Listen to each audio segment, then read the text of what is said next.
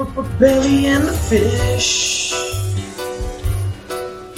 Belly and the fish. Welcome, friends, to Belly and the Fish. I'm your host, Corbin, a.k.a. The Fish, and we got big old Ben Belly Smokes Hunter. What's shaking, everybody? Glad to have you, Ben. It's good to see you back in Nashville. Oh, and God, I'm glad to be back.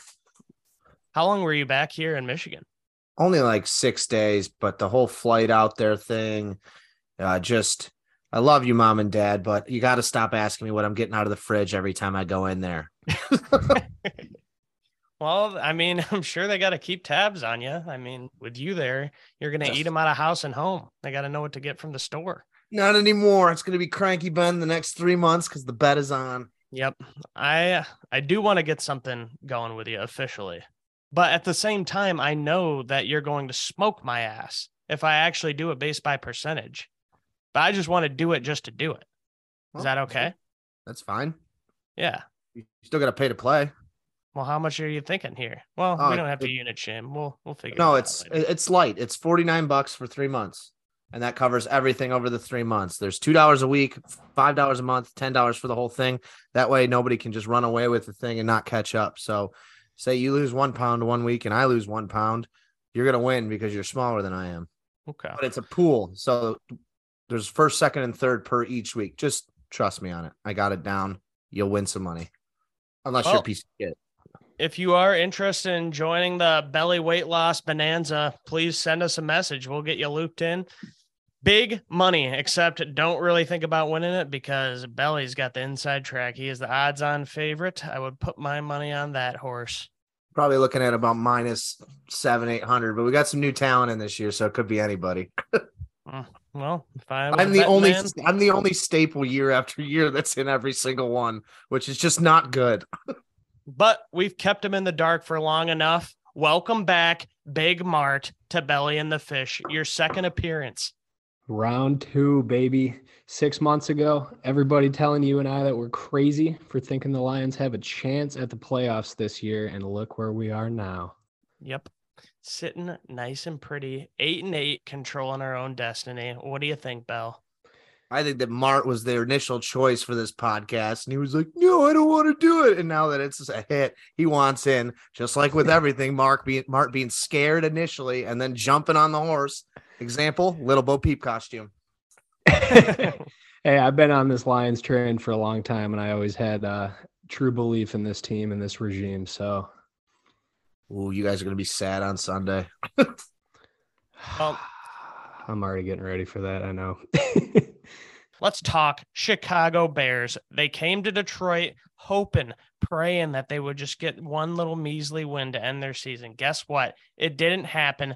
They'll have to get it next week against the Vikings. Lions win 41-10, the largest margin of victory in over a decade since 2011 when we beat the Broncos 45-10. It was an absolute ass whooping. And honestly, it could have been so much worse. I feel like we kind of took our foot off the gas in the second half. You kind of saw that with Jared Goff's play. You know, he didn't have that sense of urgency on third down when we went for it. Once on fourth down, he just kind of threw it away. Really wasn't looking to make anything happen. And it was because we were just head and shoulders the better football team. That's our brand name drop right there. What do you think, Mart? Oh, man, I was nursing a slight hangover, just thinking, am I really ready to get even more injured by watching this game? I was with Tyler May, notorious Lions hater, and of course he was chirping, asking me if I was scared. First quarter, I was, but eventually they just proved to be the franchise I know they are, man. It was an awesome win, both sides of the field. I had to pick a game ball. We'll get into it later, but I had to go down a long list of guys that could have earned that, man. We were pretty much in control the entire game. Obviously, it was a little scary start with the Bears just cruising downfield, scoring that touchdown in the opening drive.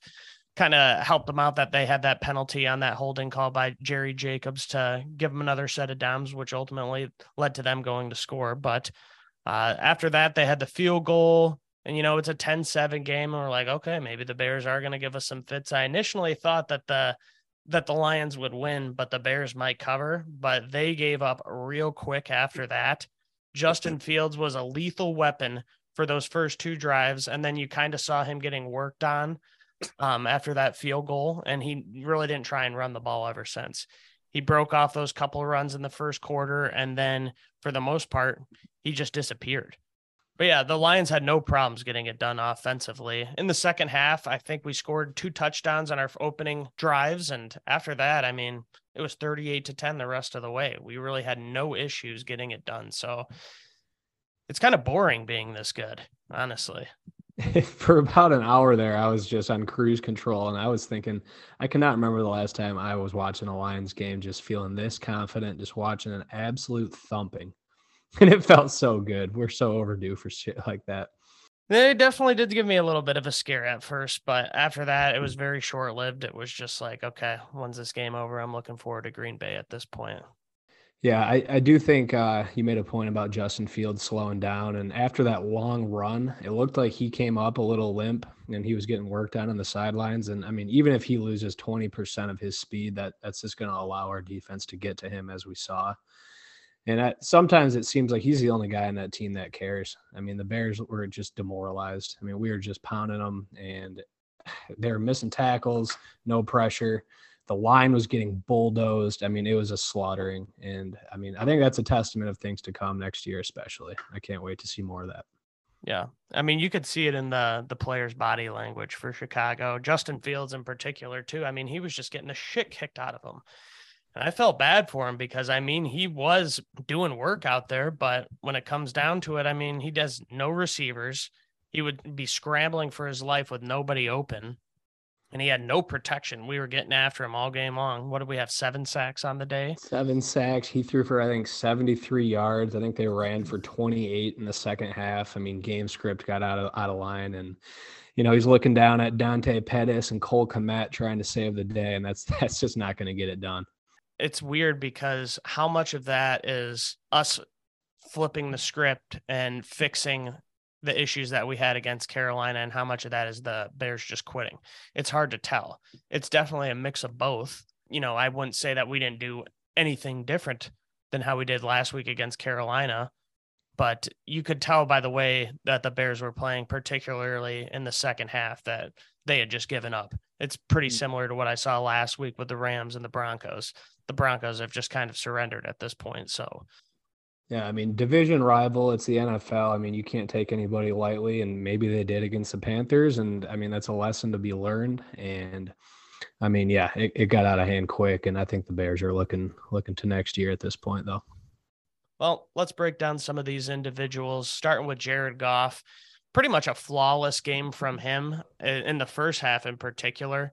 He finished 21 for 29 with 255 yards passing on 3 touchdowns, no turnovers. He took 1 sack, but I mean, he just dominated all game. He looked totally in control, and he really didn't even try at the end of the third and fourth quarter. Once we went up 38-10, he was just in cruise control. I mean, there was third and fourth down situations where you could just see that he didn't really sense that urgency to get it done, because realistically, this could have been even worse than it really was.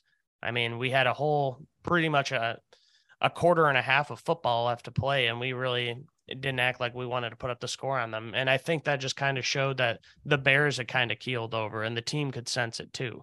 They knew that they didn't have to put up another touchdown or two just to really make sure, put that exclamation point on the game. The other thing is too, the way that we were running the ball, Jared Goff really didn't have to do a lot. 21 completions to 10 different receivers. And statistically, I mean, it's not like this was his best game of all time, but he didn't really have to be. The way that the play action was open from the run game, I mean, we got it done and we had no issues getting anything done on offense. He's really mastered Ben Johnson's offense, and he's a no-brainer to be our starter next year. I think that after these past few games, no matter what happens against Green Bay, Jared Goff has earned that second look next season, and potentially further on into the future. He's only 28 years old, and this is his first year in Ben Johnson's offense. Last year, it was kind of the revolving door with Anthony Lynn, and then Dan Campbell eventually taking over. So you've seen him start to settle in and trust his offensive line. He has that chemistry built in with the receivers. He really looks like he could be the quarterback of the future for us, at least for these next few years. I mean, yeah, I think he's taken on a whole nother vibe. I mean, you saw Jamal Williams on that big run to end the game. Goff sprinting down the sidelines. I mean, Yep. he almost kind of got knocked by Lions fans because he just seemed kind of emotionless. And we're used to Stafford, leading the pack in the beginning of the game, breaking down huddles. But Goff is embodying what we want to see out of a leader at quarterback. And I mean, Ben Johnson, as you said, he was having a field day. We kept the play action going. We were up 2-3 scores. We didn't just start running the ball and letting it maybe get closer and taking the foot off the gas. I mean, it looked like it was practice and we were firing on all cylinders, and you just love to see it. Like you said, I mean, Goff has hit 10 guys for completions that game. Besides Amon-Ra, we really don't have a go-to player besides that. Doesn't matter. I mean, no Hawkinson, no problem. I think our tight ends have 12 touchdowns since we traded Hawk. Is that the stat I read? I mean, yeah, it's next man up on this team. They don't care who does it. No one wants to be, a diva, a star on this team. It's just everyone plays their role. It's exactly what the regime was preaching, and they took over last year. It's what we want to be seeing. I just cannot get more excited. I mean, we'll see how this next week goes, but the future is bright. Yeah, I feel really good with Goff, what he has shown us so far. He's got one more big test to go against the Packers, and I think that we are feeling pretty confident going into 2023 with him under center. But let's talk about those running backs a little bit, because I can finally say that DeAndre Swift is back. He looked like week 1 Swift. That was vintage shit right there. You hadn't really seen that since he got better from the injury with the shoulder and the ankle, happened in like week 2 or 3. But he was making guys miss. He showed that patience, and he was able to hit those gaps when they opened up. And normally you just see him kind of getting swallowed up by a defender these past few weeks, but you could see it with his efficiency, 7.1 yards per carry and 2 touchdowns. He didn't have a ton of volume. That went to Jamal on the 22 carries, but at the same time, that's all we need from him. We need just a couple electric plays every game out of him, and he delivered 100%. Our offensive line was looking great. Ben Johnson had that run game back in control, exactly how we need to finish this season and exactly how we need to be against the Packers. So I want to come on the show and have every answer and act like I know what I'm talking about, but I cannot explain DeAndre Swift at this point. I mean, what a difference a week makes. Maybe it's the Bears and the competition he was playing, but I don't know how he can do such a 180. I'm sure fantasy managers, some of them had him benched in the championship if they made it that far, or maybe they started him out of desperation and he finally pleased everyone that was counting on him. But, I think, as we said, Goff, we can put that to rest. He's the guy. But Swift, I mean, that's going to end up being a pretty big decision to be made. But, I mean, if this is how it's going to go, obviously he's, a huge piece for us, but what Swift are we going to get? I really just can't answer it. He's very polarizing. He is tough to figure out. That's for sure. We just got to see some consistency out of him.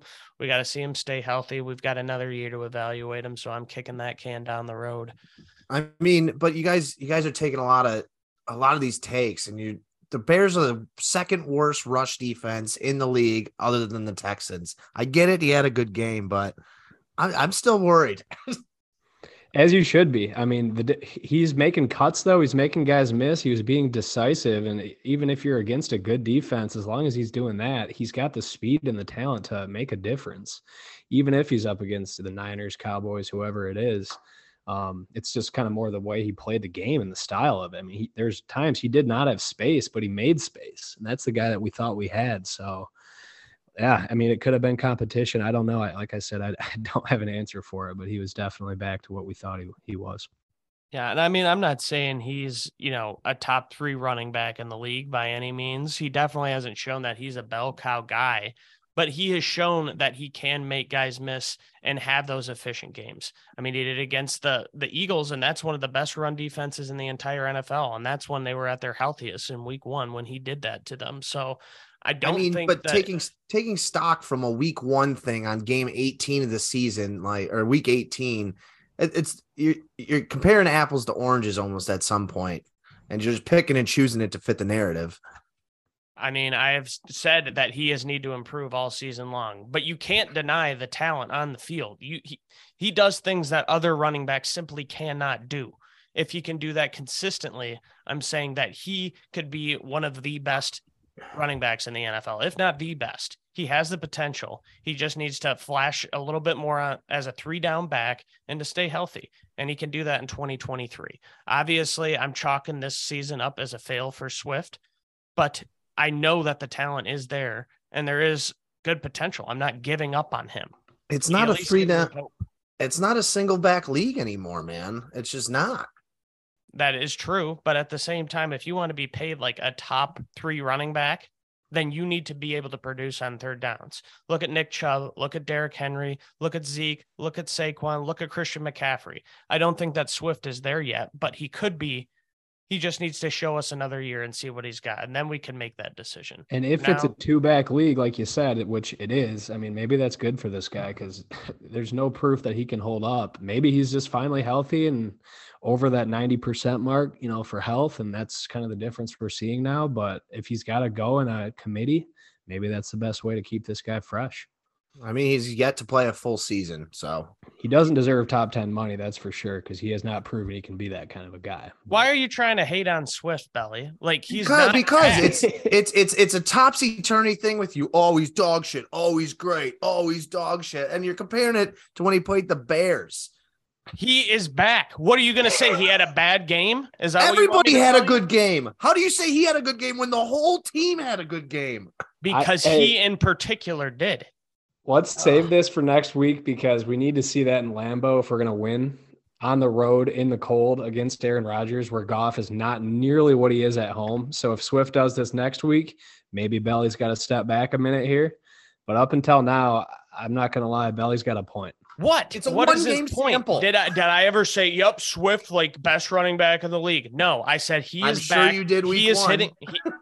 He is hitting his stride right now. Perfect timing. That's what I said. I didn't say that we have to, sign him again. No, I said kick the can down the road. And Belly's just coming in hating on Swift. Yes, I understand there's better running backs in the league. No, I'm not going back and forth. I've been totally honest about how I feel about him all season long. This was a good game. That's all I'm saying. You're a hater. Guess who else had a good game? Jamal Williams, 222 yards combined rushing between him and Swift. So why isn't he going to be top 10 next year? He had a great game. He's older. Swift has the potential. 27. That's a whole nother argument there. And I think Jamal deserves a bit of a bag here. The leadership he brings to the team, post-game interview, giving Swift his compliments, talking about the offensive line. That's the kind of guy that they want to build this identity around.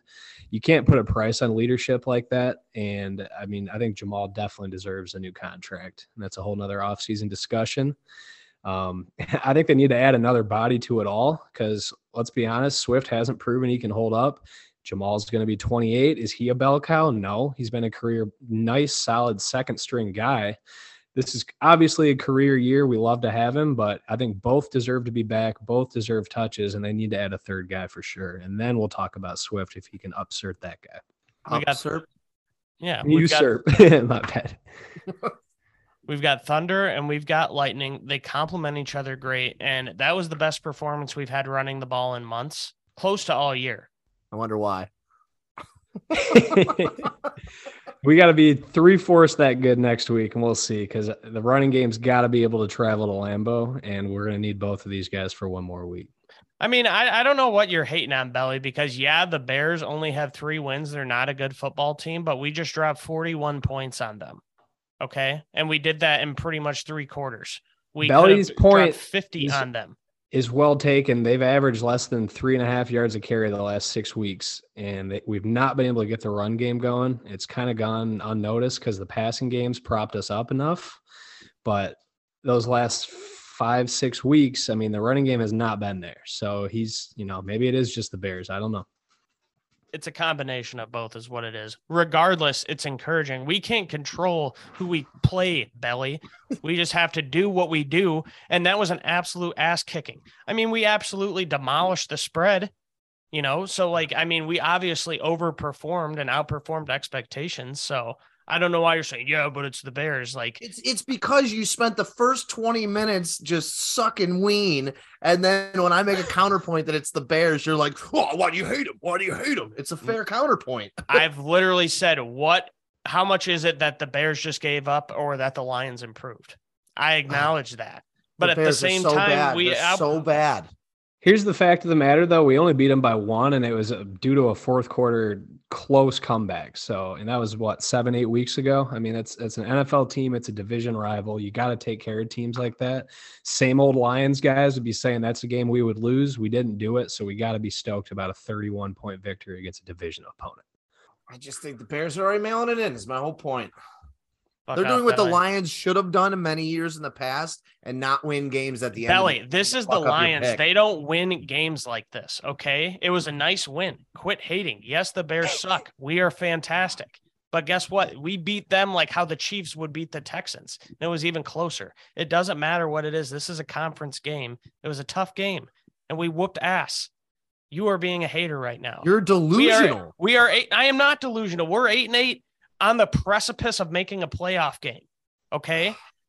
We have outperformed expectations. We 100% have. You beat the over-under by 1.5 games, and you're acting like we just won the NFC Championship. Going on 2.5 games. It was 6.5. Aren't they 8-8? Yeah. And That's we're going on 1.5. 2.5. One more. We'll see. Mm-hmm. Anyways, yeah, running game. That's what won us this game. Receiving core, not the best, but like I said, we really had no need to turn to Jared Goff and our receivers just because Swift and Williams were thriving. But we did have some touchdowns to Brock Wright, the tight end. So yeah, 2 more touchdowns to tight ends. So that's 12 in the last 9 games, like you were saying, Eric. But I mentioned earlier, Goff with many different weapons. I mean, 10 different receivers he completed a pass to, and he started to target JMO a little bit more. It's nice to see him get more involved. 3 targets, but no catches. But then he did have that 40-yard on the reverse play. So that was a nice run by him. You got to see the speed. It was a nice big play. Get him involved in the offense. Seems like he got a little bit more snap counts. I think, I don't know, maybe like 5 more plays or something. I haven't looked at the numbers, but we've been steadily improving using him, and it really doesn't matter which one we're going to. I mean, tight ends have been feasting, running backs can feast. Anybody can come and get some from Jared Goff. He's passing it out like candy on Halloween. He's got a house full of trick-or-treaters just begging for him, and he's just dishing it out, wheeling and dealing. Can he go on the road and do it next week, Corb? That's the question. That is the question. But what's the temperature supposed to be like in Lambeau next week? I already looked it up because I'm a psycho. It's going to be 30 and sunny, so it could be worse. I was wondering after they switched to the night game if that was going to affect things, but that actually could be a good point. Yeah, good. Yeah, probably 5 less, I'd say 25 maybe. I want it nice and cold. I'll be ready for it. But let's talk about defense here.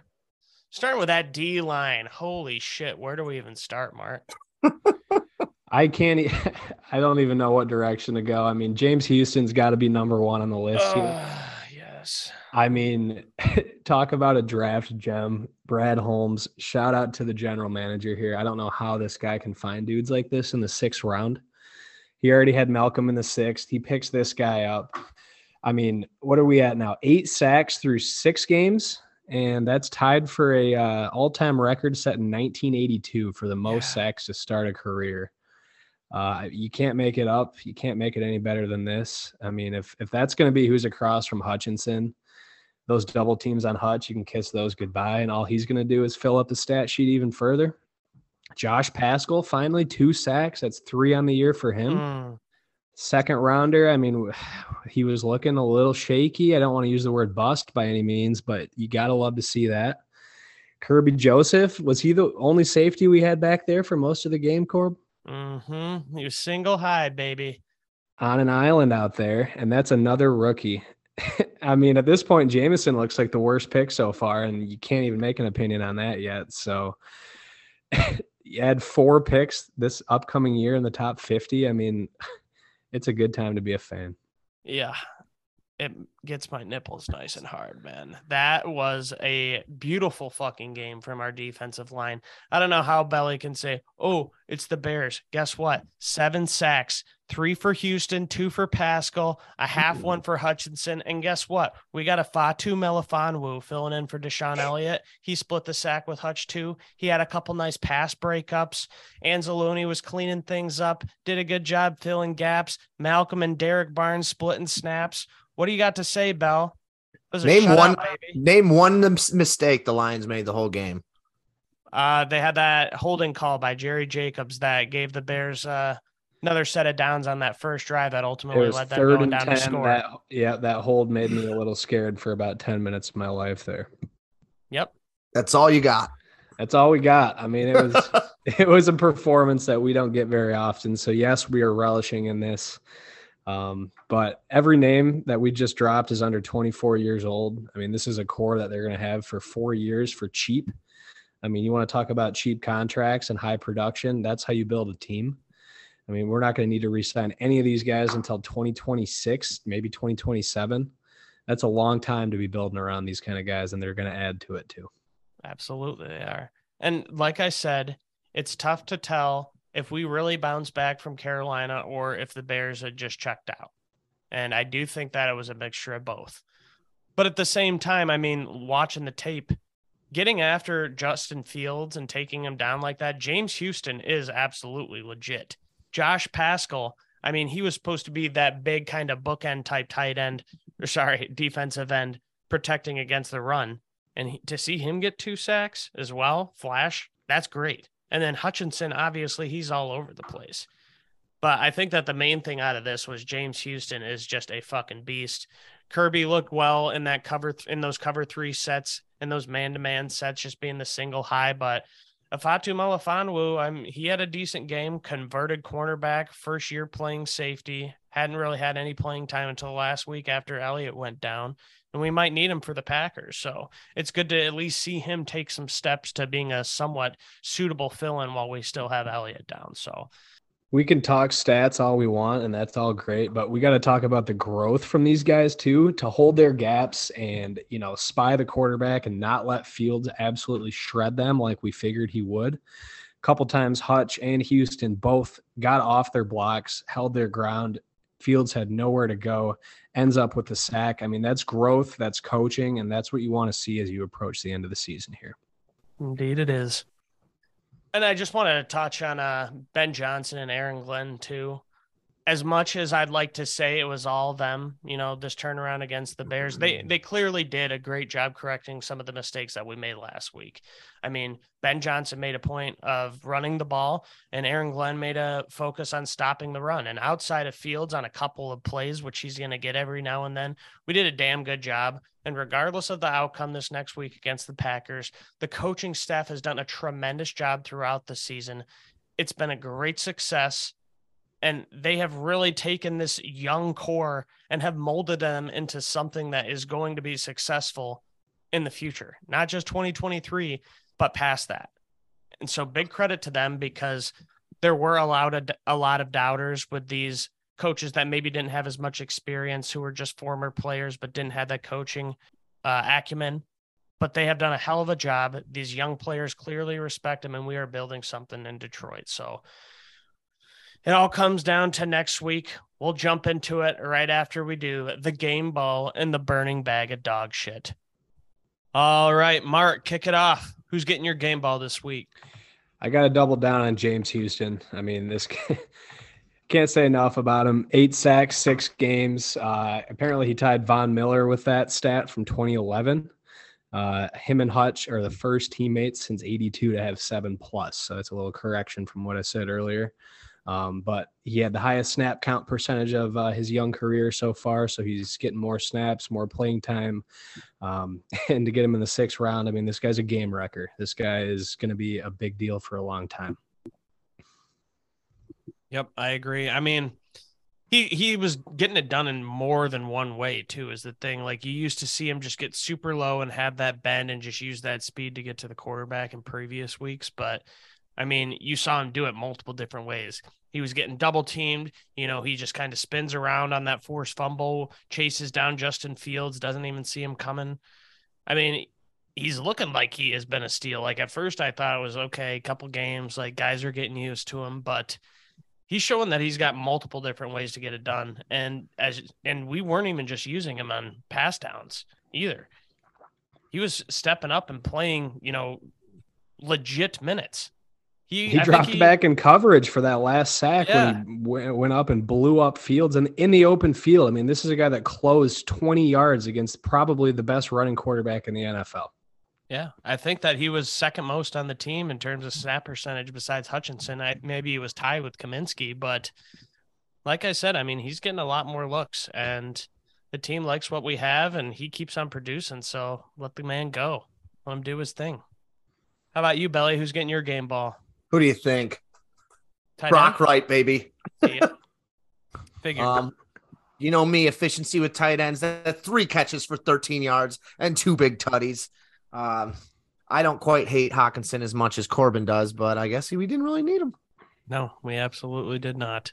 Any given week, it could go to 3 different tight ends, and they all just fill in admirably.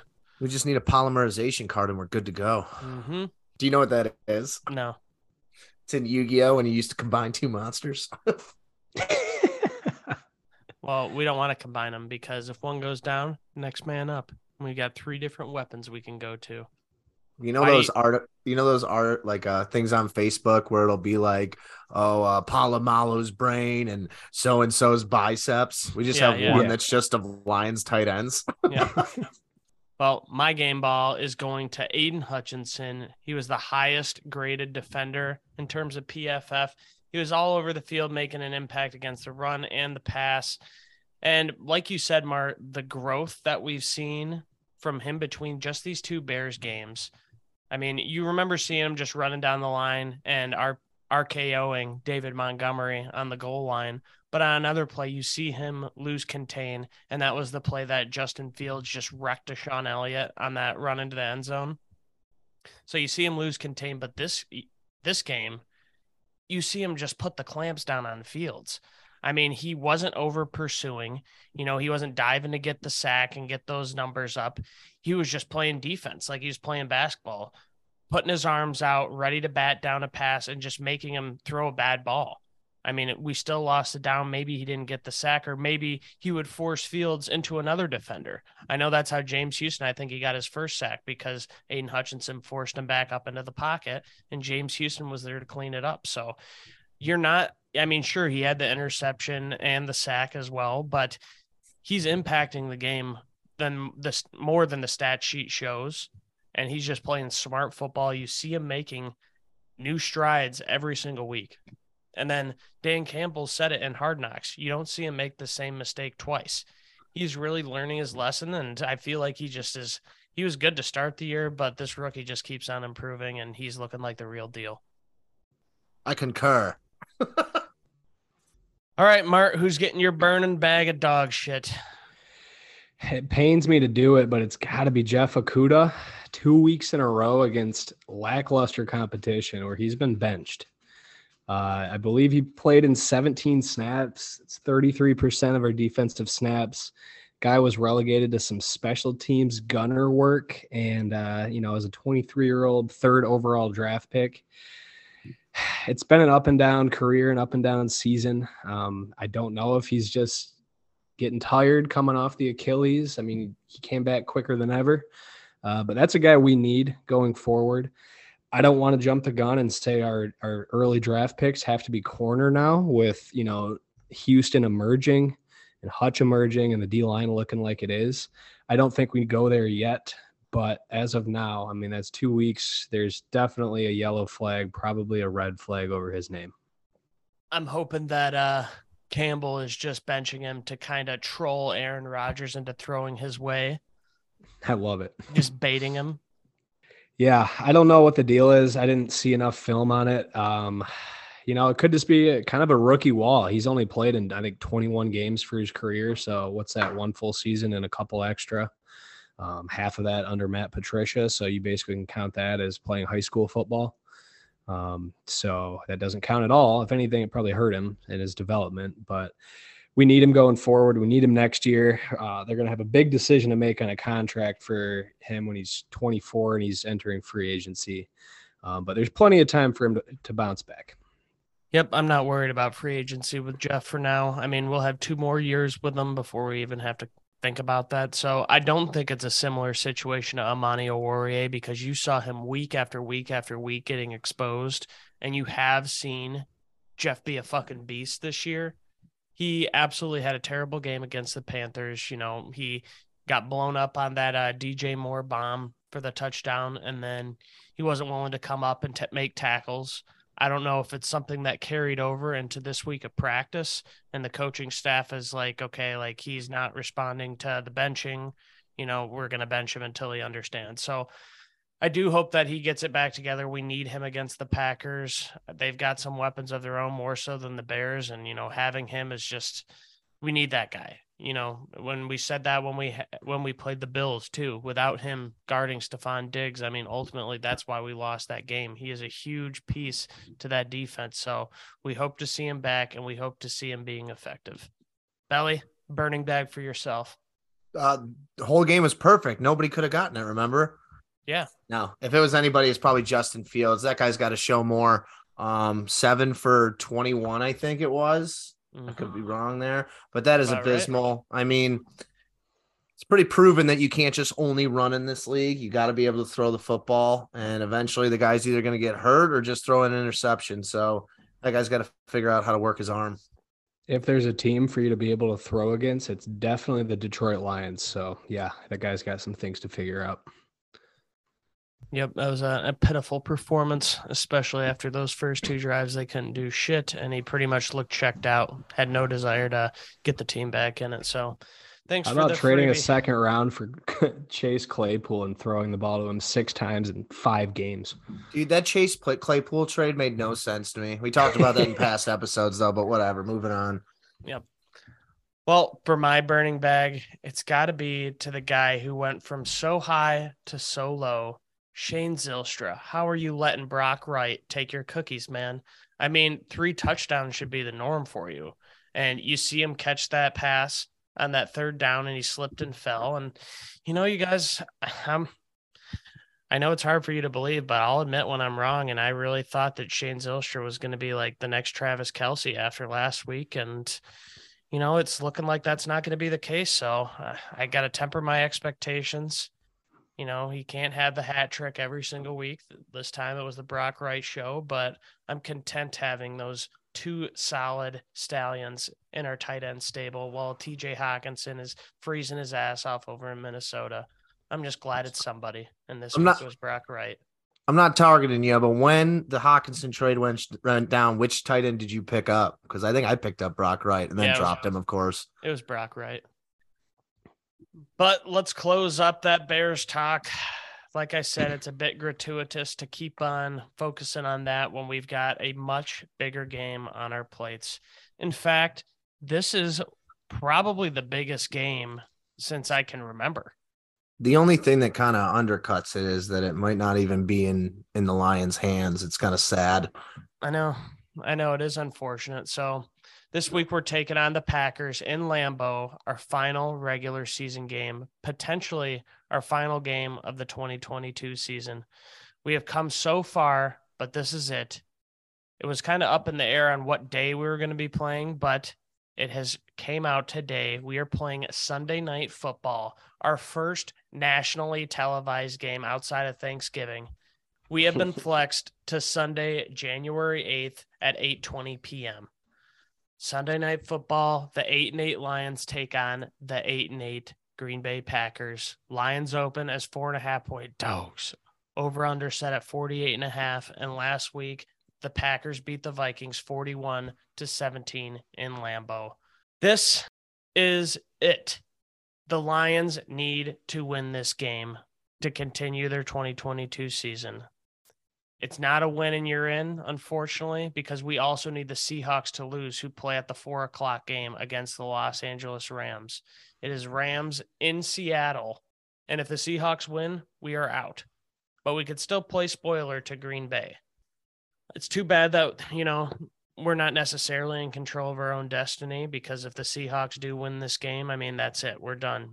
Some would say that the game is for nothing, but I want to just beat the Packers. I want to spoil this for them. I want to ruin this for Aaron Rodgers. I mean, this is going to be the second time where he's done this, where he's like, what was the relaxed season? I can't even remember what year it was, but when the run the table one? Yeah, where they ran the table, and they're doing the same thing right now. Everyone counting them out to them just sneaking into the wild card.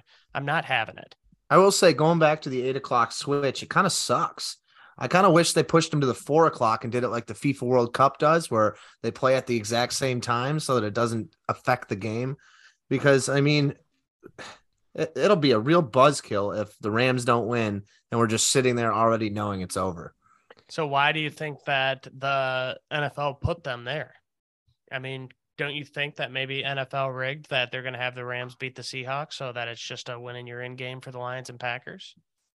Could be a fix. I don't really believe in fixes. There definitely could be a Goodell fix with that. I just think, once again, Aaron Rodgers trumps everybody, and they're doing it for Aaron Rodgers just to, ice the final comeback, run the table, get in. It's a miracle. And, I mean, he's their poster boy, which absolutely terrifies me. I don't want to play the whole ref game in Lambeau, but I don't know.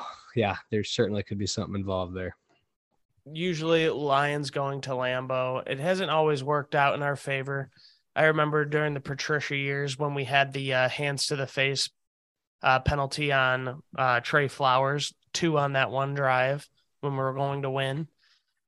I remember just standing out in the cold Chicago air, just contemplating life, wondering what the fuck went wrong. I walked outside, and my old host here, roommate Corbin, was just staring at a rat-infested dumpster alley in Chicago for about 40 straight minutes, about 20-degree weather, and I did not know what thoughts were going through his head, but I knew they were not good. I was just questioning life. I mean, that was a real come to Jesus moment for me when I realized that I really legitimately thought that the NFL was on the Packers side and that they were just trying to screw Detroit so that we could never win. And I was really wondering if it was fixed against us. But Dan Campbell has given me hope. He really has. And this is not the same old Lions. This is a different team. And we are on the way up, and the Packers are on the way down. When in week 9, when we beat the Packers 15-9, that was what really started our streak. And then we went on to beat the Bears and so on and so on. But the Packers are 5-2 the last time that we met, and they've beaten good teams. The Cowboys, the Dolphins, the Vikings, those are all playoff teams. I'm not going to discount Aaron Rodgers at all. I mean, I understand he's been demoralizing me for the better part of a decade. And I know that he's not just going to roll over. I mean, the playoffs are on the line here. He's not just going to hand it to us. And I feel like he is just a masochist who likes to inflict pain on his victims and demoralize his rivals. I mean, you see him do it with the Bears, with the I fucking own you. And then he goes and takes on the Vikings the way that he did just last week and just beats the fuck out of them. I mean, he relishes in just beating up on these NFC North teams. He's like the big brother that's always been bigger and stronger, but the little brother is slowly growing and catching up to him, and he knows it. Mm-hmm. So he's got this little bully chip on his shoulder. He's actually that meme where he's smiling, but he's crying inside the mask. That's what's happening right now. Yep. I agree. That's perfect, actually. Wait, and then he knows it. Did the Packers just need a win even if the Seahawks win? Yes, because if the Seahawks and Packers win, then the Packers win because of the tiebreakers. But if the Lions win and the Seahawks win, then the Seahawks get in over the Lions. So the Seahawks want us to win. Fans want us to win. Back against the wall. Yes. But we could still play spoiler for Green Bay, which is all I mean, that's fine with me.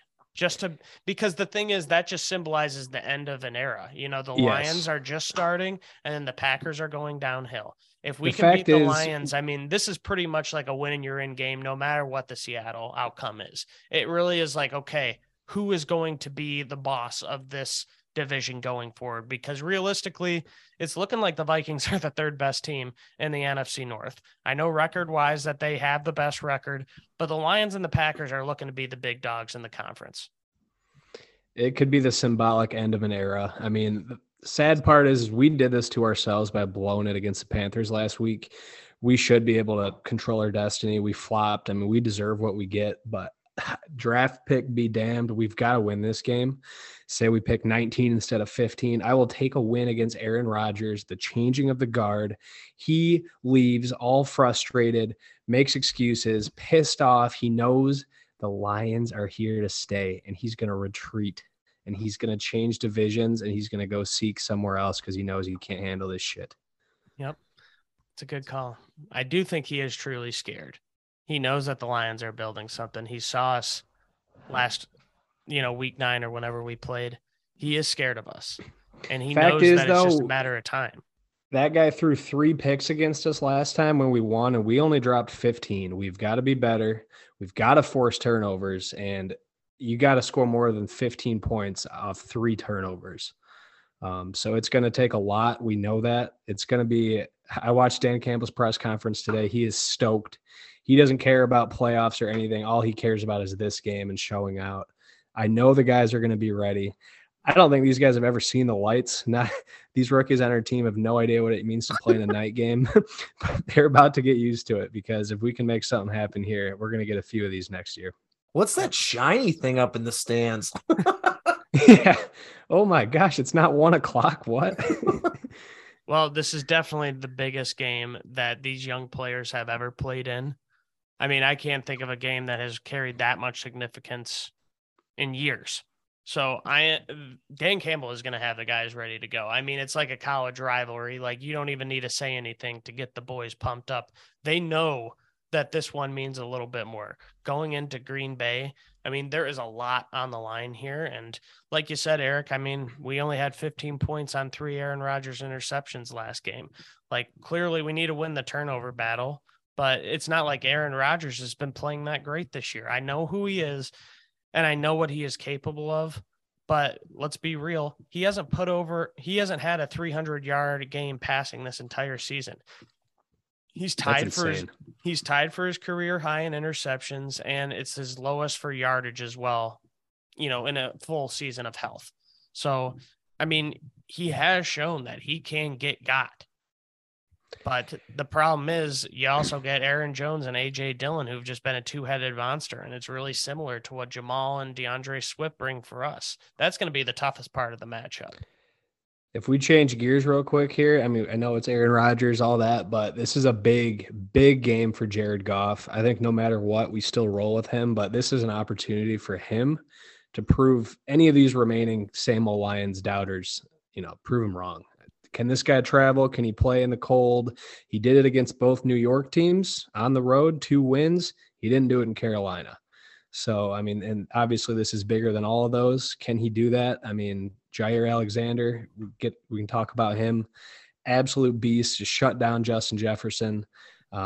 Jared Goff's going to have his hands full. The Packers are going to want to get to him. The line needs to protect him, and can he travel and do it? Mm-hmm. Well, I do think that Jared Goff got it done against the Panthers. I do disagree there. He did a good job. And so, I mean, he really hasn't had any blemishes on his resume in the second half of the season. We did get game scripted out of that one, honestly. It wasn't really his fault at all. Yeah, and it was really the running game. Like, we put up points. It was just our defense that was the problem. So, I mean, I couldn't even tell you the last bad game Jared Goff had. The Cowboys? Yeah, the Cowboys. That was it. We're doing a lot of Aaron Rodgers talk, but I think there's 2 guys you need to worry about stopping more, and I think it's Aaron Jones and A.J. Dillon. It's a hell of a tandem as a running back duo, and A.J. Dillon has 6 touchdowns in his last 5 games, and that's a big man to bring down. It's just hope the trenches can hold up. If there's one thing about A.J. Dillon for all you fantasy owners out there, it's hold him for the last 10 games or 8 games of the season, because as it gets colder, he gets better. He's proven it both years so far, and that guy's built different. I don't even know the validity of it, but I just looked it up, and I think the Packers are 55-10 to end like the last quarter of the season in December in Lambeau. But it is January now. Yep. Oh boy, yeah. I mean, what Lions defense are we going to get? Is it the Panthers, or is it going to be the Bears, or is it somewhere in between? I think the Panthers we can just take that tape and throw that in the trash, but there are legitimate concerns. I mean, the Lions defense is still ranked 25th or below in about every category. They're coming on. They are getting some pressure. Can they stop the run? Because if Rodgers is going to have a play action going, our secondary, I do not know if they can hold up against that. Well, I mean, you even look at the game against the Vikings. Packers put up 41 points, but I think there was 2 interceptions returned for a touchdown and a kick return or something like that. At least 1 pick six, but I mean, they haven't really been able to move the ball all that well. Look at how Aaron Rodgers did. Like, yes, he did enough to get it done, and it wasn't really necessary the way that they were playing, but you haven't really seen Rodgers put the team on his back. And the Lions could easily score 30 points in this game. I know that it's cold. I know that the Green Bay weather is going to be shitty and that we're going to have to really focus on running the ball. It'll be interesting to see how that line changes. We're 4.5 dogs. I mean, I could see that getting closer because this could go either way. Taking my bias aside here, it really could. Well, I mean, if it does go like that, then what happens if we, roll out something like how we had against the Bears, where we had Kirby Joseph single high, and then we stack with an extra linebacker, defensive lineman. We run like a 5-2. I mean, we were stopping the ball really well against the Bears. Their running backs couldn't do anything. And Aaron Rodgers, I would love to see him try and run like how Justin Fields did. We will fuck him up. I will say if there's a coach on our team that I'm most concerned about, it's Aaron Glenn. So can he make the necessary adjustments, get the game plan going? I mean, we got to take care of the football on offense and we got to stop the run on defense. We do those 2 things. I think I like our chances. We don't do one of those 2 things. It's going to be a serious uphill battle. Let's get to Corb's keys to victory. I mean, really, I just want to set up our expectations here because this is it. Like I said, is the biggest game of the season. And no matter what the result, we have truly taken significant steps, not only as a team, but as a franchise. It's clear that there has been a new culture established in Detroit and that this is no longer the same old Lions. If we can march into Green Bay and snatch a playoff berth from Aaron Rodgers, it is truly the end of an era. And this team has what it takes to win this game and to win a playoff game. I know we can't control Seattle's game against the Rams, but it doesn't matter because no matter what, I'm walking away from 2022 knowing that we have exceeded expectations. This is a good team, and I can't wait to see what we have in 2023. I wouldn't want to be a fan of any other team. All right, so let's pick some scores here. Mart, what do you think we got for this Lions-Packers game? Oh, I did all the calculations in my head, and just something tells me it's going to be a heartbreaker, special teams type of loss. Last-minute field goal. I got Packers 31, Lions 30. We're up 30-28, last-second defeat. Mart, what the fuck, dude? Dude, I just know I'm trying to prepare my heart so Olivia at least can live to see another day. Aim low, and then if they win, he's a happy man. I don't think that's a bad strat. But this is not the same old Lions, Mart. We've been through this. You know who it's the same old Roger Goodell, dude. I can't see it. It's the story of Aaron Rodgers. He's 39. He makes it in. I want to be wrong. Like I said multiple times, I can see this going either way. If history is any indicator, that's how it's going to go. Yes, but history is now. We are making history. This is Dan Campbell, dude. The Lions are going to win in a narrow victory in Lambeau, 27-24. Book it. No, that's the present. You got history and present mixed up. No, the future is now, old man. All right, moving on to mine, 28-14 Pack. You fuck. Yeah, fuck you, dude. Passing the torch, Aaron Rodgers grovels at the Lions' feet. He salutes Dan Campbell and says, "You're a hell of a coach. I'm going to San Francisco." And then he's out. You know what, Mart? I think your prediction might also be correct, but I think it's going to be a money badger miss kick to end the year, and it'll just solidify everything I've said all year. That's a good one, too. So we got a chance to win it, 52 yards outdoors, and he shanks it. I like that one, too. Like that Ohio State field goal. That was so bad. That was so bad. Yeah, let's just think of all the crazy ways that the Lions could lose this game. Yeah, that's fun. Dude, I'm still here. I'm on the train. I'm just telling you, my heart has been hurt so many times. I mean, you were affected so bad by this rivalry that you stood out in an alleyway for 40 minutes in the bitter cold by yourself. I understand. But Eric, that was years ago. That was Matt fucking Patricia, dude. This is Dan Campbell. Okay. True. You know that Dan Campbell has a winning record against the Packers? You think he's going to go 500? I don't think so. No, not Dan Campbell. Anyways, it's a big one, but let's take a look at the rest of the NFL slate here with the belly.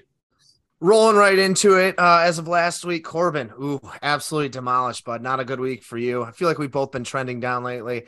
0-4 for Corbin, 2-2 for myself, and 2-2 for John. It's kind of a little weird week in the NFL, but happens at the end of the season. Never know what's gonna go down. Moving forward onto this week, Corbin, who do you like for your fave? My favorite this week is going to be the Los Angeles Chargers, 3-point favorites going to Denver. Broncos suck. I'm not scared. Chargers are a playoff team. They just spanked the Rams last week, and I don't trust Russell Wilson at all. I don't even know if he's going to be starting for this game. I didn't watch to see who even played for the Chiefs and Broncos, but yeah, give me the Chargers, 3-point favorites. I love the way you say the Chiefs. Chiefs. Yeah, the Chargers Chiefs are kind of sneaky, man. I think they can make some noise in the playoffs. I don't know if they have anything to play for. Can they move for a seed or not? I think that's the reason why the line's probably so low. But anyway, moving on. Mart, I'll give I can't wait for you to read this one and just see what happens. What do you got for your favorite, bud? I think I had a bug in my coffee when I was looking at these lines earlier when I was typing this up, but I've got Seahawks covering versus the Rams. I think Kenneth Walker's about to go off. I saw a rumor that Stafford can come off IR, but I don't think it's going to be his time to save the day again. They're going to rest the man. I'd love for Baker to have his magic, but Seahawks at home fighting for a spot. I mean, I just can't see it happening, man. I got Seahawks covering. Corbin, you got anything to say about that? I mean, I don't know why you have to be so fucking negative. Like, why? Why, dude? Hey, if I'm betting, if I'm on DK, I'm here for the coin, dude. And if that's the line, I'm going to hammer that.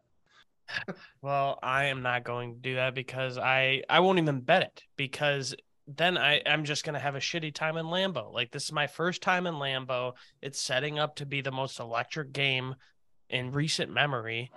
And if the Seahawks win, it's just like, sure, we could play spoiler, but this is the game to get us into the playoffs. I'm not going to actively root against it by putting money on it. So fuck you. Fair enough. For my favorite, I have the Packers -4.5 at home. Been saying it all day. Packers in late season in Lambeau are just a deadly, deadly combination. We're going to move right on to the dog since we've already covered that. Corbin, what do you got? Yeah, because you don't want me to tell you to go fuck yourself. I gotcha. Well, I mean, you're going to either way. It's just we've already discussed it over and over again. Fuck you, Ben. My underdog is the Houston Texans, 3-point dogs going to Indianapolis to take on the Colts. This is pretty much just a toss-up right here, and there is so much ambiguity with these other teams. Like, I don't even know who's going to be playing starters and who is still, like, there's so many teams that are affected just because these playoff seedings are. And I think the Texans got some grit. They could pull one out, and give me the Texans +3. And Mart, who's your dog? Well, maybe Corbin will like me a little more again. I got the Lions covering the spread +4.5. I said it before. I think that's too many points. This one is going to go either way. I really do feel that way. I think special teams is going to be the difference, but I think Dan Campbell's going to have us ready to go. And it might just be a 1-point swing either way, and I hope it falls our way. Good boy, Mart. Good lad. I'm just throwing in a hope and a prayer for my dog. And I don't even think they can do it at this point because we had Josh Dobbs starting this past week, and what happened to this team, man? Titans +6.5 against the Jags, probably going to lose their playoff hopes and just rot and burn. Is that a win in your end game too? And they're that. Yeah, so Titans are back a game, but they beat the Jags, or something to do with the tiebreaker. If they beat them, they're in because they're going to be tied. But, I mean, it'll be a gift for whoever gets that game versus the Titans or the Jags in the playoffs. King Henry, I think, is going to be back. I think they sat him on purpose for this one. But, yeah, I mean, we'll see. Moving on to the over-under. Talk to me, Corb. I'm taking the over on the Lions-Packers. It's set at 48.5. Weather is going to impact it for sure, but I know that the Lions can put up points, and I don't really trust our defense that much. I don't expect them to completely shut out the Packers. I don't know how we had that 15-9 game back in week 9, but I like both teams to put up points. And based on my prediction, it's going 27-24. So that's an over. Ooh, and based on our upcoming underpick, Corb, it looks like Mart's a contrarian. Tell us why you think the Titans Jags is going to go over. I'm fading Corb on all of these apparently. So one of us is going to be rich, one poor. But I got the over on Titans Jags. I think Derrick Henry's going to run rampant. Jags defense is below average. Titans secondary is bottom 5. That means Trevor Lawrence is going to shred them. Derrick Henry's going to run strong, and I can see that being definitely over 38.5. Corby, why do you think it's going to go under? Well, I don't trust Josh Dobbs, and I think that the Titans defense is going to step up. Vrabel knows one thing, and it's how to motivate his guys for these big games. And when you're counting the Titans out, that's when they usually step up. So I think that it's going to be a defensive slugfest between these two teams, mostly the Titans stepping up to stop the Jags, and then Jags just stopping Josh Dobbs because that's not too hard. So I'm taking under 38.5. Oh, Vegas knows, we both do not. Josh Dobbs. That's the line. I'm taking the over on Josh Dobbs. That's scary. God damn it. Yep. Good luck with that, Mart. Oh, man, just what a dumpster fire in Tennessee. Anyway, did we miss anyone or did we cover it with the little overlap there? Well, also, why did Mart take the under 48.5? Wasn't your prediction 31-30? Oh, that's the one we missed. Yeah, why'd you take the under in the Lions-Packers game? Oh, dude, I wrote the 31-30 like 10 minutes ago, and I wrote the under at work when I had a bug in my coffee or something. I don't know. He's hedging his bets. Yeah. Yep. Break even on that because I have no idea. No, I don't know. I guess I blacked out there. We'll lock That's it in. gonna wrap up betting with the belly. All right, guys, so let's jump into the Nickelodeon Draft, bringing back some nostalgia for the people. I'm sure you were watching Nickelodeon when you were a kid and you had some favorite shows. Well, guess what? We're going to bring that back. We're going to do a 4-round snake draft, starting with Ben, then Mart, then me, and going back around. Ben, what was your favorite Nickelodeon show of all time with a 101? We're going to go with the show that I used to watch as a kid. And then when I had the college midnight screams, I used to yell, my leg. We're going to go with SpongeBob SquarePants as the 1.01. Yep, that was a no-brainer. Good one, Belly. SpongeBob's just the best. Oh, What was your favorite episode? I think this might, going back and rewatching it, I don't know if it'll be my favorite, but I love the episode where they're training for the Bubble Bowl. And when Patrick comes in and he's like, to the owner of the white sedan, you left your lights on, and he's just in a trombone. And dude, then later, Krusty Krab Pizza's got to be the number one. Oh, that's episode. a good one too. There's so many good Krusty ones. Krab, yeah, pizza.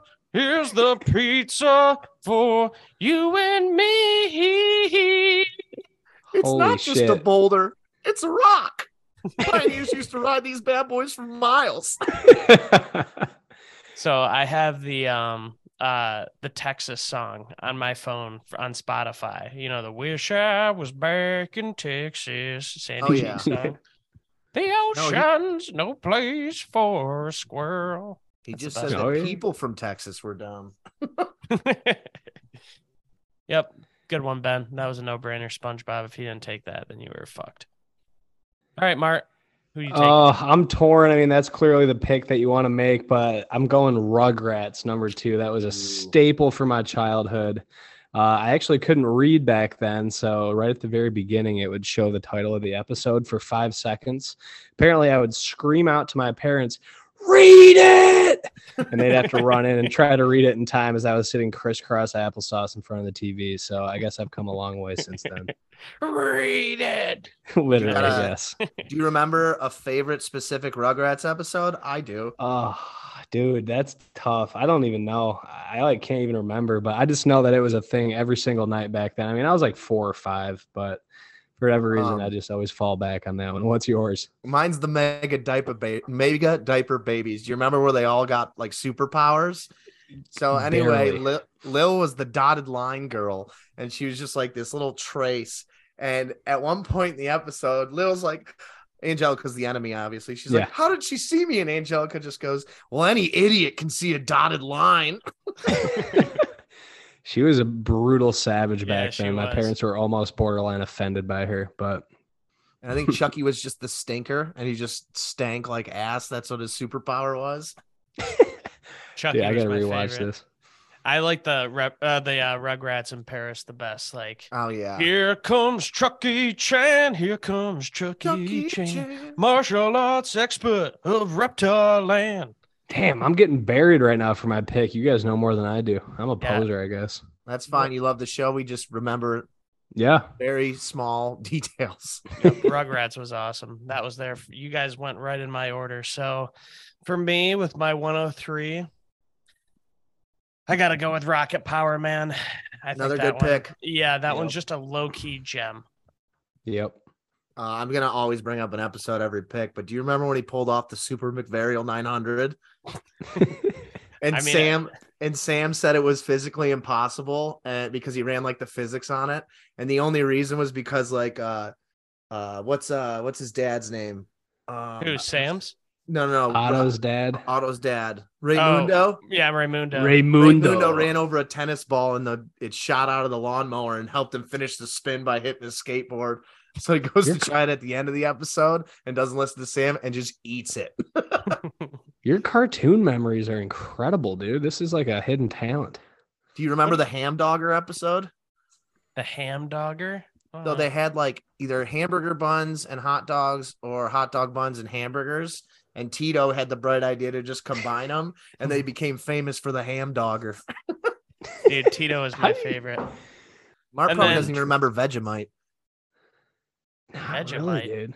Yeah, you The don't hell is that? remember? They went to like New Zealand or something, and Tito just wanted Vegemite the whole episode, and the whole island was like out of it. And he finally finds it at like the end of the episode. As a fat man, I can say I understand the You can bliss. sympathize. Huh? No, Rocket Power is always the best. And the intro, too. Oh yeah, we are riders on a Automation. mission, action Yep. kids with. Yep, that was the best intro song. Rocket Power for 103. And then 104, I got to go with my gut. It's the Fairly Odd Parents. Timmy is an average kid that no one understands. Cosmo, Wanda. I mean, that was probably my favorite show as a kid. I watched like every single episode. Doug's Dimmadome, the Crimson Chin.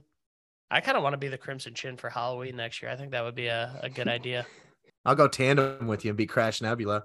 I did find an article online though that said if the Crimson Chin fought Crash Nebula, the Crash Nebula would just get his just shit pounded.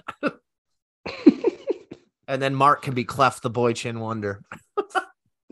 I forgot about Clef. I gotta look him up. Oh no. And then Mark, you should be the No. bronze kneecap for sure. But then there's Chip Skylark too. My shiny teeth and me. And then I can also sing like the whole theme song, I'm pretty sure still. And then just to do my quote. I got good news and I got bad news. What's the good news? I found a nickel. What's the bad news? It's a girl nickel.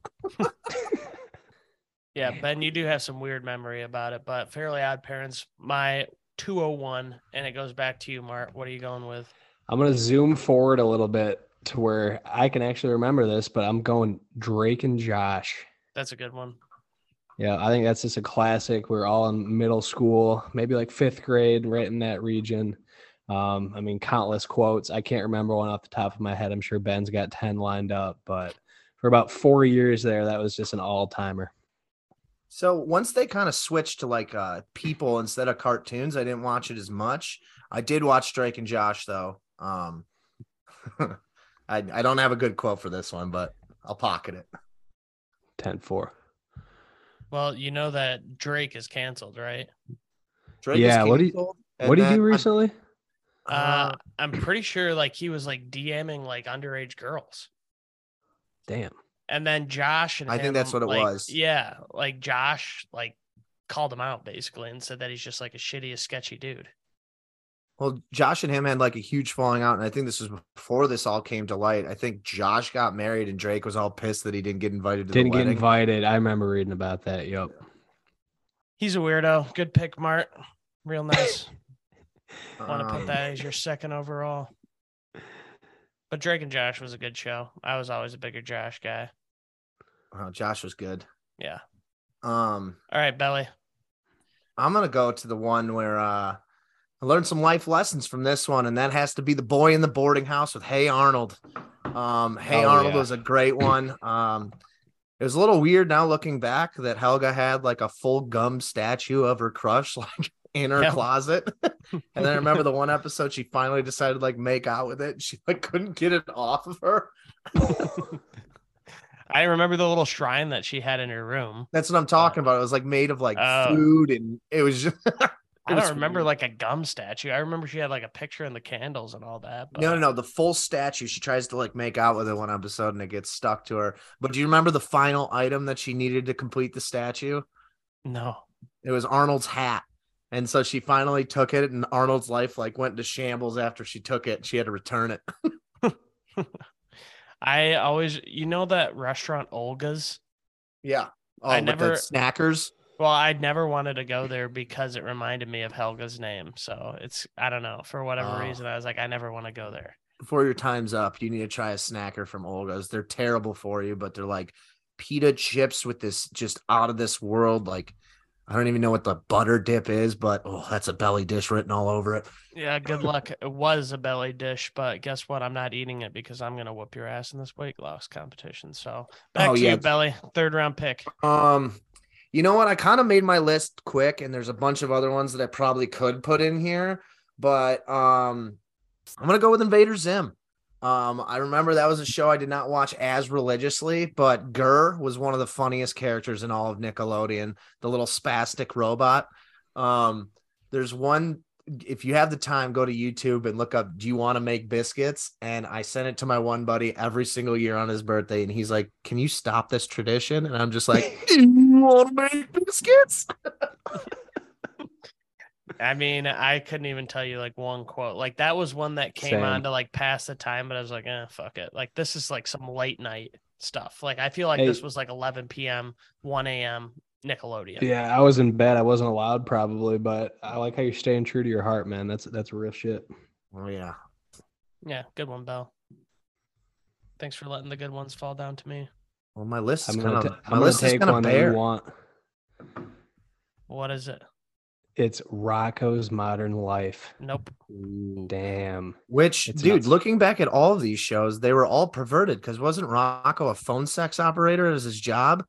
I don't remember. I remember he was like trying to figure out American life. He was like, was he Australian? I He can't was even remember. He was like a foreign animal. Yeah, he's a wallaby.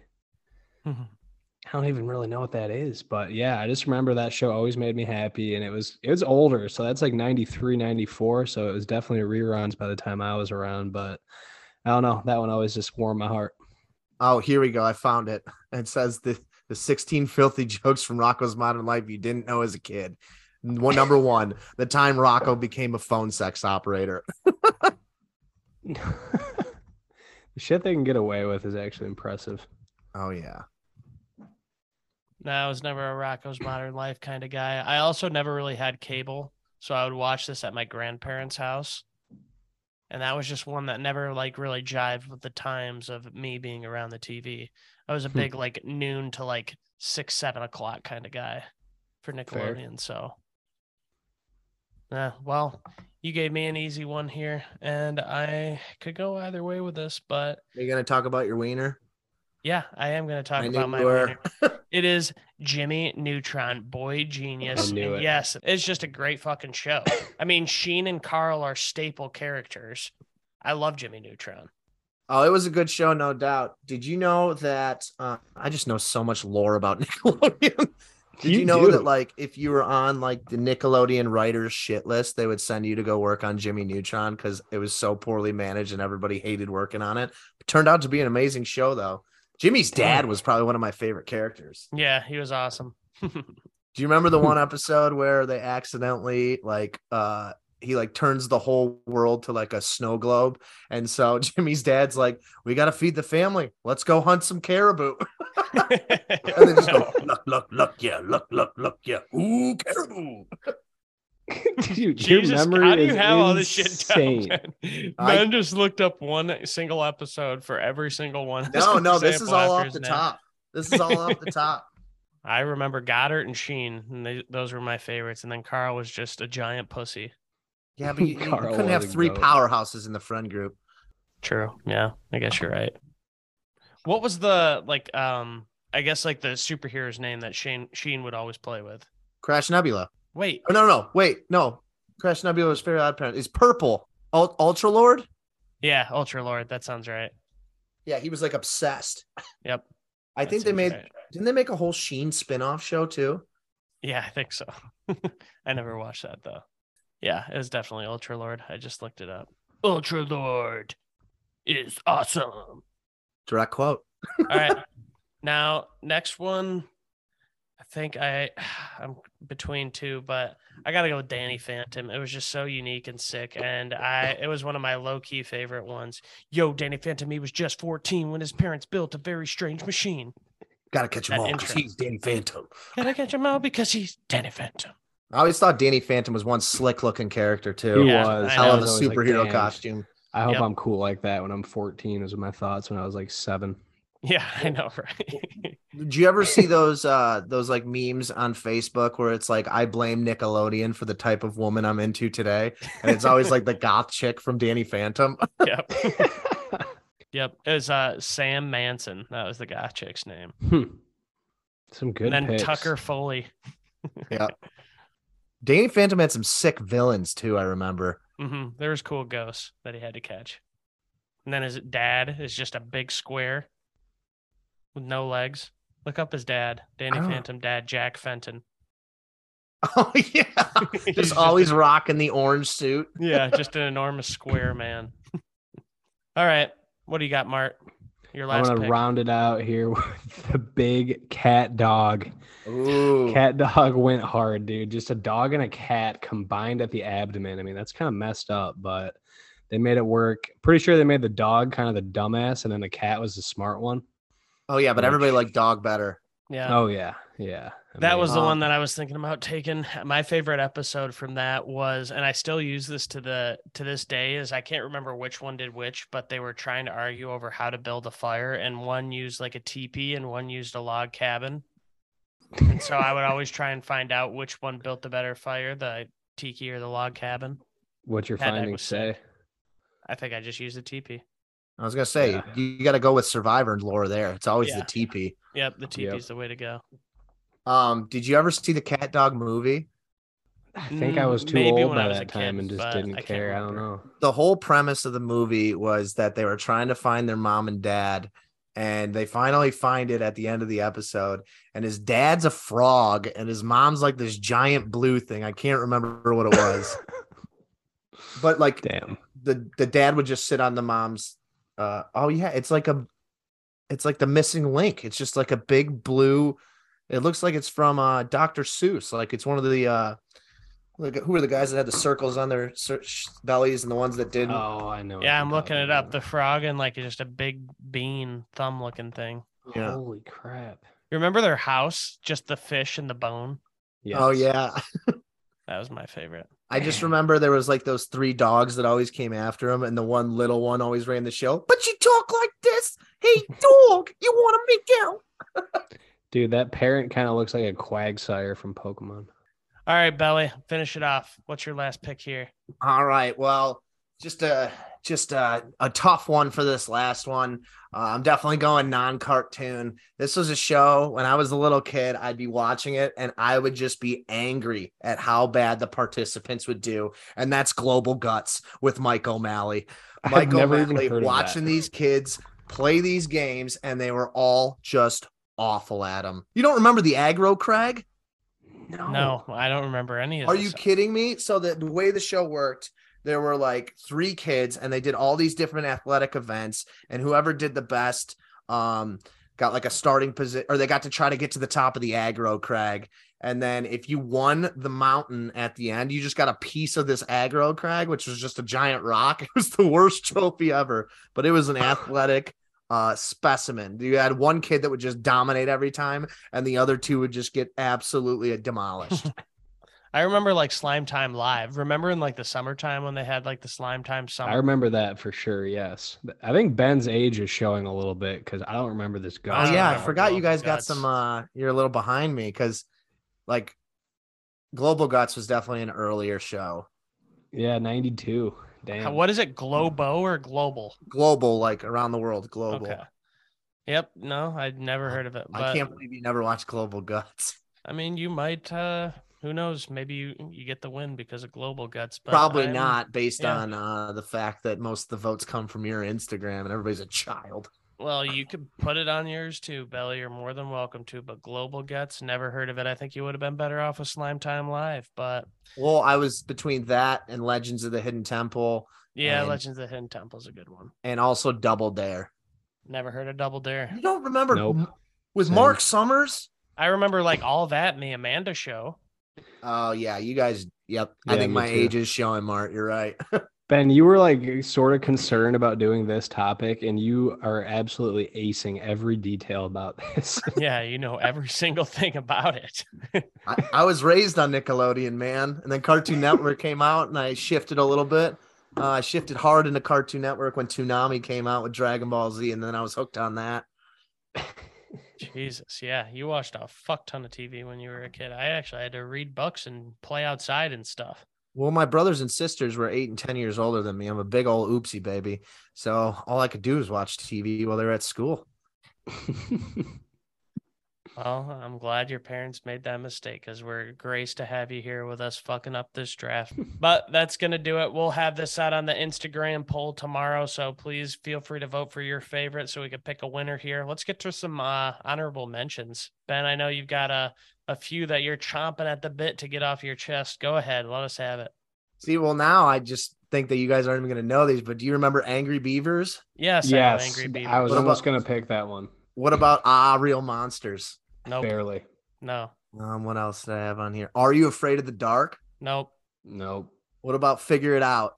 Nope. Nope. Oh man, I am old as shit. Yeah. Yeah, you are. I was going to mention Wild Thornberries, so that guy's like, Yep. Yeah. Donnie, That's a good one. Darwin, Eliza. yeah. Eliza Thornberry.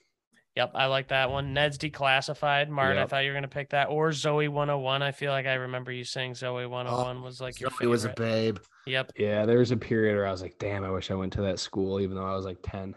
I just Yeah. wanted her and Chase to get together, man. Yeah. I remember always that rooting one for him. episode where they were somebody was trying to learn how to drive stick shift. And I remember it was like squashing grapes, like they did like wax on, wax off, basically to teach them how to drive stick shift. Pretty sure she got knocked up and it canceled the show way did. earlier than they I think planned you're on. right. And now And then she's on like a some kind of like Navy SEALs training show, like with celebrities to see if they could pass through like the tests. And then did you ever watch No. Ned's Declassified? Yeah, Oh, Ned's yeah. Declassified was awesome. I love that one meme where it's like, can Ned come up with another survival guide? Because I don't know what the fuck I'm doing anymore. Yeah. iCarly, that one was one of my favorites. Shout out to Man. all that as well. All Yep. that was a banger. I thought like that was supposed to be the most popular one, but I never watched it much. The Amanda show. Yeah, that's the one that deserves a shout. I love that. I almost picked it actually. Dude, looking back on the Amanda show, some of the writers were just nuts, man. Yeah.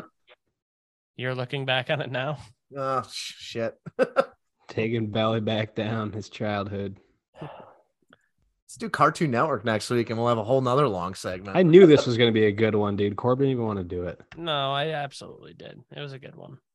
All right, Belly, that's going to do it for the draft. So let's hop into those guts. Let's get in there.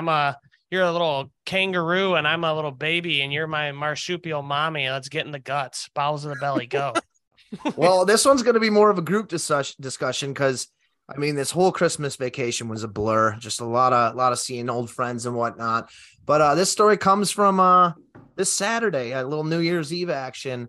I want you to tell me about your day with the Michigan game because I'll tell you about mine. This is the first time Kendall is a Michigan fan. Her family's Michigan fans. So I was hanging out with a sea of yellow, and I'm rocking my neutral gray in this bar. And man, the Walmarts were out and cooking. I slammed the TCU plus 7.5 or whatever it is to start the game, feeling confident the whole time. I'll tell you one thing. These kids cheer for every 2-yard gain. It was unbelievable. And I'm just sitting there with a grin on my face, especially when they turned it over in the end zone in the red zone. And they got that pick six. Ooh, it was just a sweet, sweet game. But I want you guys to tell me how it went for you. Yeah. Oh, we were pre-gaming. We were over at Mike's house, and I was actually looking at your text, Belly, and I was laughing because I knew you were in a war zone by yourself, just a lone ranger behind enemy lines. And every time it was a good TCU play, you should have seen my face. It's just turning red, just like. Yeah, I mean, it was a great game. I personally didn't have a whole lot of skin in the game. I think I put $5 on Michigan money line like a fool, parlayed with Ohio State, who did cover, but yeah, lost money on that. That was really all I cared about. You took Michigan money line. I mean, before the game, that's what all the talk was, but I think the whole game I just kept yelling Max Dugan's a gladiator, and looking back at the stats, he didn't do that much. Yeah. I mean, I threw like a unit on TCU to cover just because I wanted to be the contrarian, but it was supposed to be just a weekend up in Traverse City with Emma and I, but turns out like one of her friends ended up going up there with some of her family. And so we met up with them, and there was a couple Michigan fans there, but I got talking to some of them, and they said they went to Michigan State. And so I'm sitting next to one of the guys. He goes to MSU, and we're watching the game at this brewery, and everyone's cheering. I don't really see him react. And so I just try and like confide in him because I'm surrounded by the enemy here. And I'm just like, hey man, like you don't actually want Michigan to win, do you? And he's just like, yeah, I actually do. Like my mom went there, and like I root for them. Like when Michigan State's not playing, and I was just like, fuck, like I really am all alone here. And so then soon Michigan threw that pick six, and yeah, I mean, it was just TCU the whole way from there. I didn't get to watch the second half, but it was funny because they had that one big run on that opening drive, and then that bar just died down and it was dead silent. I'm just sitting there silently, just loving life, trolling Cam Fowler. It was so much fun. You guys went in on Cam. He had no reinforcements, and you guys were just tearing him apart. He doesn't get it. I had like another one to retaliate to, like some of the texts, and I just like let it go because I knew he would have just kept going. I was just really ready to just fucking razz his ass. I was finally able to, but I mean, they had a good season. Sure, they had a good year last year too. They make it to the college football players 2 consecutive years, but at the same time, I love just watching Harbaugh fumble the bag because I mean, he really just blew it. Yeah, and then Ohio State missed the field goal, and now the college football playoff is set. What do you guys think about that final game? Well, I mean, I don't watch too much college football, honestly. Like, I mean, I'll watch it here and there, but like, I barely even got to watch the Ohio State Georgia game. I missed the whole thing. Clips, yeah, because we were just doing other Same. stuff for New Year's Eve, and I kind of dedicated that to the lady because, you know, I wanted to have Sunday for the Lions, so I gave up my Saturday. Smart man. Priorities. I mean, it would be nice to see the Horned Frogs win something. I like their little social media team, their post that they put on there when the Frogs won. That was great. It would be nice I to like see their somebody other than jerseys Georgia get it done. Yeah. And I like a few of their prospects for Dynasty, so that's really the only skin in the game I have. And also, I don't think they've won since 1937, so you know, I'm kind of sick of all these same 5 teams winning it all. So obviously I'm going to root for the underdog. I could see it being a 20-point blowout in Georgia's favor, though. I mean, I'm not much of a college guy, but I do know that TCU kind of got some luck on their side, and I don't know. I think in a rematch, Michigan wins that, but probably. But I'll take the 13.5-point dogs for a small amount of money just to have some fun. fair. Yeah. Go Horned Frogs. Let's get them one. I like TCU since LaDainian Tomlinson. Well, ever since I found out LaDainian Tomlinson. I was going to say in the womb. Fun fact, I had a fat head of him on my wall as a kid back when we were watching these Nickelodeon shows. So I'm an LTOG. Yeah. Go Frogs. All right, Belly. Let's get into it. We've only got 2 more of these. Do I have the chance to go over 500? I'm 8-9 right now. What do you got for me this week, Belly? So, Corbin, the question is, how bad do you want it? I had to tap into some friends here, our good old boys, Greg, Tyler, Brad, and Cam.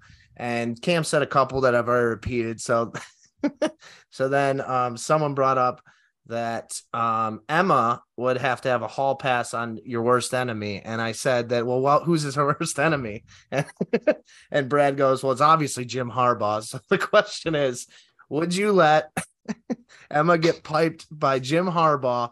And Cam threw in that he's got a huge pipe, by the way, and only once though. But then for every birthday recurring for the rest of the time, she has to give you a 10-minute recap of it. All right, I'm moving to 8 and 10. No, fuck that, dude. That would be absolutely awful. I would probably off myself. Like, there's no coming back from that. And first of all, Jim Harbaugh has a tiny wiener, dude. I mean, I know, but someone just goes that he's got a pipe. That's a stupid one, Belly. I know it was a stupid one, but that's all I have. But you know what? As a lifeline, I'll go ahead and throw that the last week's worth 3. Okay, fine. I got a chance to bounce back. The old XFL tiebreaker rules. That's fine with me. My hope is still alive. I'm sitting at 8 and 10 with an absolute fucking awful one. Thanks a lot for that one, Cam. You're real gracious. But that's going to do it for this week, guys. Thanks again for listening. If you're a new listener, please remember to follow, subscribe, like, and download on Spotify, Apple Podcasts, and any and all major platforms. Don't forget to leave us a review. Give us 5 stars. Follow me on Twitter at Like Corbiashi. We've got the Belly and the Fish Instagram and Twitters going as well. So DM me any ideas or text me something that you'd like to hear on the podcast. We've got the off season coming up. Not a whole lot of Lions talk to be had, so we'll be filling it in with some fun stuff for Belly. And please continue to spread the good word. Tell your friends, family, coworkers, and anyone and everyone you can think of. We appreciate the love and support, guys. Yeah, I just wanted to say a big thank you to Mart, whose laptop seems to have died. Oh, wait, he's back in Corbin's mic. So big thank you to Eric Martin. Yep, leave us 5 stars. Thanks for listening and spread the word so we get some more views going into this offseason or postseason. We'll wait and see. Mart, you got anything to say for the viewers? Appreciate round 2 with you guys. Looking forward to another one if I earned it, and we'll see how it goes this week. And that's going to do it, guys. With that said...